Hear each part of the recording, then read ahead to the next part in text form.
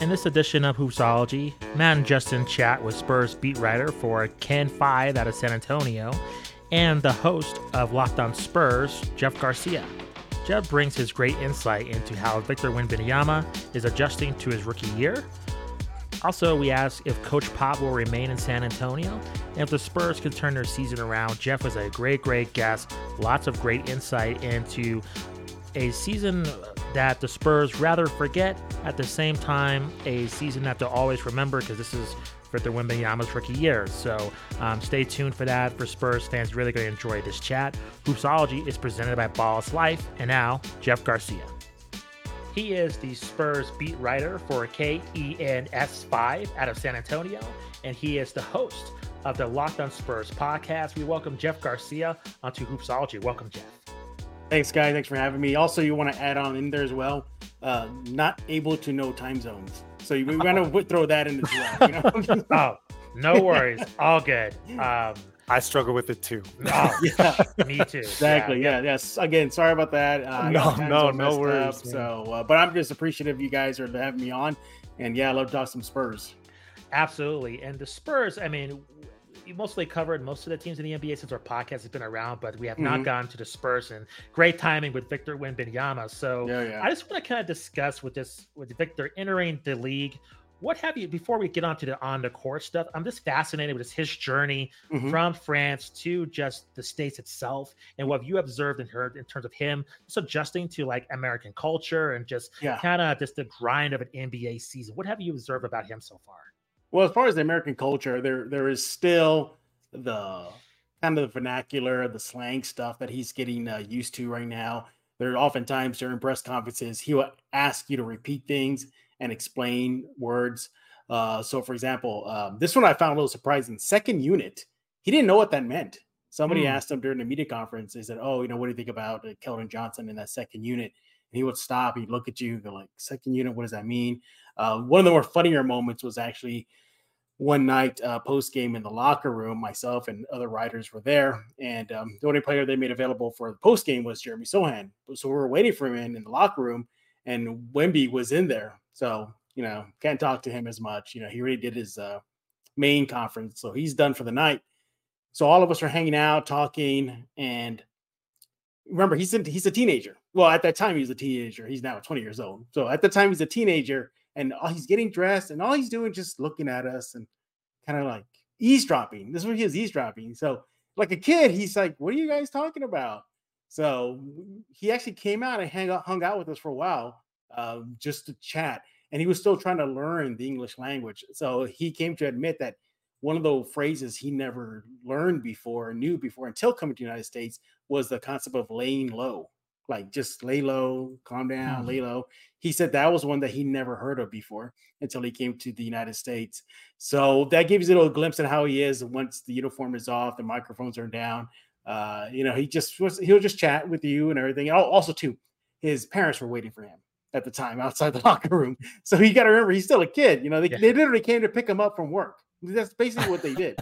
So he doesn't drive yet in San Antonio. So he's still adjusted to the American culture, and that's still a thing. But I mean, he's having fun. Once the uniform's off and the microphones are down and not being interviewed, he's just still trying to learn what it is to be in a new country. As far as on the court, I mean, my goodness, he's on a tear right now. Have you seen what he's been doing lately? 20 or more points in about 5 games straight on minutes restriction.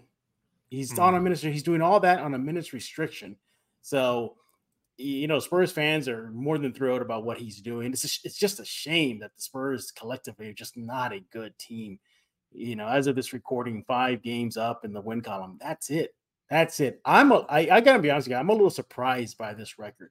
I did not see this coming. I think all of San Antonio didn't see this coming. We did, yeah, same thing. At all. Because on paper, it makes sense, right? You bring in the crew from last year. They got curb stomped. So they don't want to go through that again. There's some cohesion there, you would think, between Trey and Keldon and Devin and Zach Collins. All you're doing is just really inserting a number 1 pick, and that's it. And then they're just coming up short. There's so many reasons why that's possibly happening, whether that's the Sohan experiment at PG point guard, that threw a wrench. Spurs been dealing with the injury bug of late. Devin Vassell was out for a while. Obviously, Wembanyama's been on a minutes restriction. Could that be the reason why, lineups have been changing left and right? Now, Keldon Johnson's off the bench when he is the highest paid sixth man on the Spurs roster right now. So, and the youth is still an issue. It's still an issue. You're seeing these kids still make some ill-advised decisions on the court, taking bad shots. The number one thing that's baffled me so far outside of the record is on the court is why it took until a little over 30 games for the guys to realize they have a 7'5" guy on their roster. You just feed him. I'm not kidding. I am not kidding. Yeah. Go back and look at some of those early games from the San Antonio Spurs this season, and you could see Blake Wesley passing up Wemby, Keldon Johnson passing up Wemby, Sohan passing up Wemby, and you're like, guys, he's right there. So there's just been a lot of missteps, and that's been leading to their what you're seeing right now record wise. There's a part of me, and I don't want to fall into the trap of thinking they've turned the corner, because they have lost the last two games, but they're not getting busted in the mouth and laying on the ground and to die. Basically, they're fighting back. Everybody saw that Milwaukee game in San Antonio. That was probably the best game so far I've been to in San Antonio. That game was electric from beginning to end. Usually I leave about 4 minutes before the end of the fourth so I can get ready to the meeting room and do what I got to do. I waited till about 30 seconds. That's how great it was. I was like, hey, I can run, I can dash there in 30 seconds. I know I can. That's how I was. And but you're seeing them, starting maybe to get it a little bit. And I don't want to jump the gun yet, because I fell for this trap earlier in the season when it went out to Phoenix and beat Phoenix twice in a row in their gym. My thought was, oh my God, they turned the corner already. We're way ahead of schedule. And then 18 games losing streak. So I'm a little cautious right now. I want to see how they play again. I don't know when you're releasing this, but how they play against Detroit. They better not lose that game to Detroit. How they play against Chicago and then Charlotte and Boston. This has been the easiest stretch of games the Spurs have. On paper, they should be getting some wins soon. The only hiccup is that Boston game. So we'll see how they look. But if we're looking at signs of progress, so far so good in recent games. They're not getting destroyed. They're winning the third quarter. They're not falling back on their heels. They're fighting back to rally. So progress. At this point of the season, guys, the bar is low. I'll take anything right now to put a smile on my face covering this team. So I want to ask with Victor, I'm sure he's been used to international play and just winning. So there's just the polar opposite of that.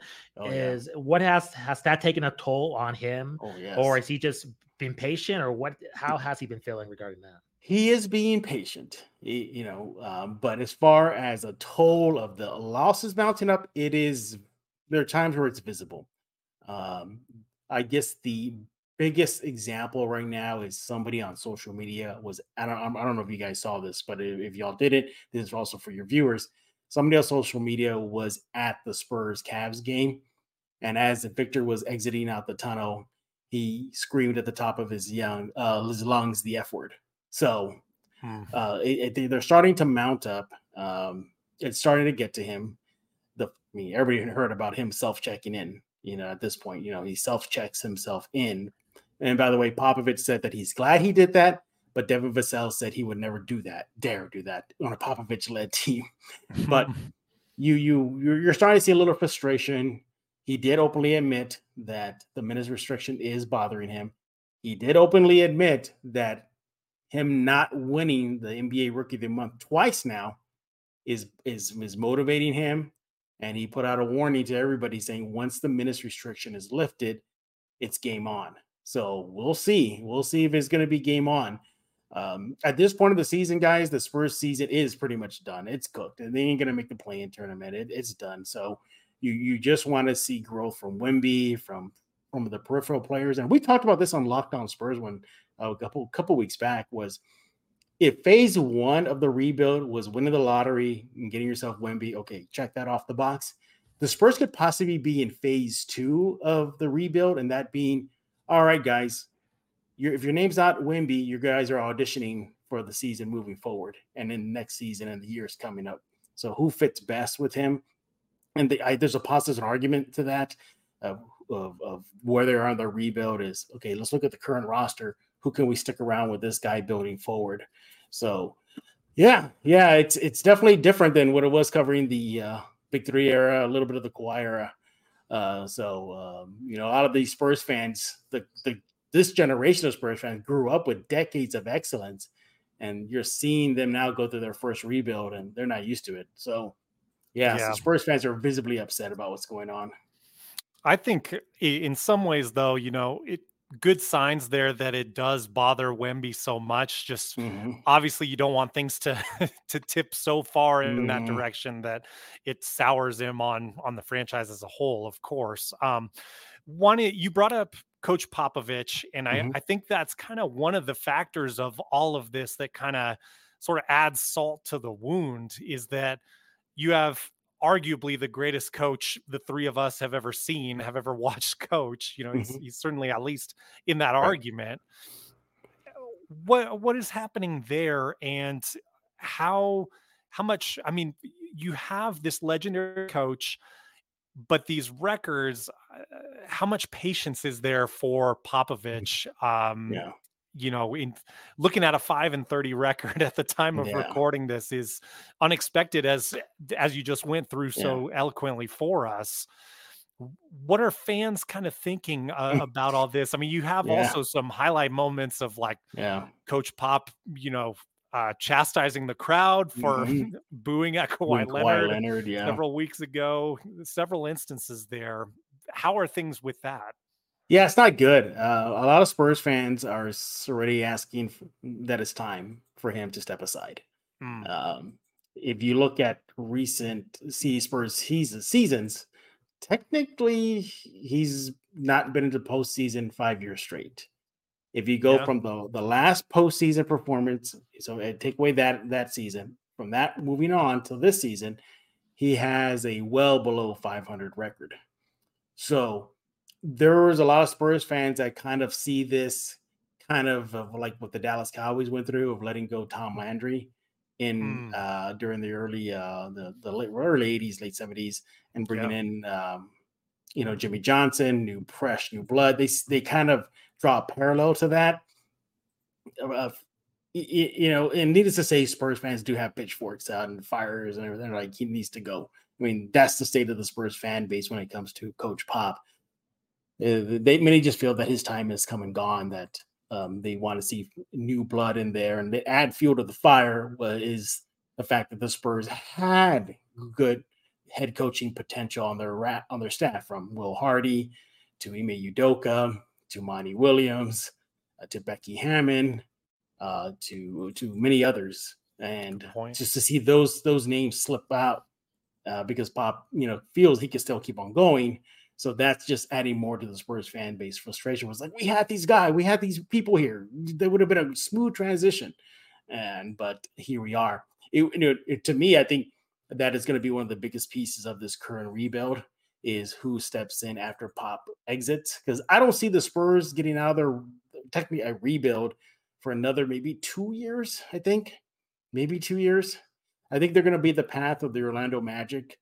They win the number one pick, Banchero, and then they start building around that. Oh, they get Mo Wagner, great, Then they start building pieces around that, very similar to OKC. So I think that's going to be a really big assignment for the team, is who steps in for Pop once he's done, because he can't be coaching Wemby for Wemby's entire career. That ain't going to happen. True. So that, to me, is going to be a very interesting question and bridged across once the team gets there. With that being said, we have the trade deadline approaching, and I'm sure you're covering this a lot on your show and thinking about this a lot. Do you expect the Spurs to have any potential to be active during the trade deadline? And yes, if so, what are they looking at? I think there is potential, but will the Spurs act on it? I don't know. And here's why I say I don't know, because okay, I'll break that up. I say potential. Okay, so they have the potential to do it because of the war chest of picks they got. And yes, flippable players that are not named Wemby. And also a lot of cash on hand. They have one of the highest, one of the most amount of financial cap space in the league. So the potential is them to make a big move. But the point is, are they going to do it just to do it? And because they got to, I actually anticipate them to be active in the off season. I think there you'll see the Spurs do it, because why make a major move now? What are you going to play for at this point? The season is done. Right now, Spurs fans are just trying to get through the 82 games and, call it a day. That's where they're at right now. I'm there too. It's funny you bring this up, Matt, because I tell people that know that I cover the Spurs, they'll say, "Oh my God, look, they're in it. They're in the first quarter. They're in the first quarter. Oh, look, they're winning at halftime." I'm like, just give it time. Just give it time. The real game starts after halftime. Then we'll see, if they got the goods to make a run. And it's not that I'm jaded, but it's been rinse and repeat now. I mean, it's rinse and repeat. There's some times, guys, I go to the conference rooms post games. I'm like, I don't know what to ask. I don't know what to ask anymore, because it's just rinse, repeat. It's competitive first half, destruction in the second half. Competitive first half, stupid mistakes down the road. It's competitive first half, and they get clobbered in the third quarter, game over. So, there's only some. I mean, he's gotten to a point where Pop just comes in now and just says a blanket statement. He'll literally say, because I know what you guys are going to ask, so I'll answer it right now. So-and-so played well. We're getting better, incremental growth, and he'll leave. It's just kind of rinse and repeat. Now, I pigeonhole that because of the last two games. There's seemingly something there now. Maybe they didn't turn the curve. Maybe they just, took their first step in the right direction. So we'll see. But circling back to your Popovich question is, no, I think, he's going to be 70, he's going to be 76, 77 in just a few weeks. Wow. I believe, I don't know if some of you guys have that information. Sorry about that, but yeah, I can look it up. Yeah, thank you. So there's something's got to give, and look, it's going to be bittersweet the day he says adios. I'm calling it a day. 75 at the end. 75. Thank you. 75. Yeah. So, but it needs to be done. In my opinion, I wish they would have done it sooner than later, especially after, where the direction they're going for the rebuild. But yeah, it makes sense. I don't think anybody in that franchise is going to tell them bye-bye. I don't think ownership is going to say, you got to go. Yeah, understandable. And I wonder if the Spurs look at, because what you described with how the games are going for the Spurs reminds me of the last two seasons for cross-state rivals, the Houston Rockets. Very much the case, like fourth quarter turnovers would always kind of end them. Do you think they're looking at the veterans that the Rockets brought in, and is that something that you're thinking when you mention off-season moves for the Spurs? I think if we want to triage it, I think number one's got to be a point guard. No knock on Trey Jones. I think I'm a big fan of Trey Jones. I love his game. Very good guy to talk to.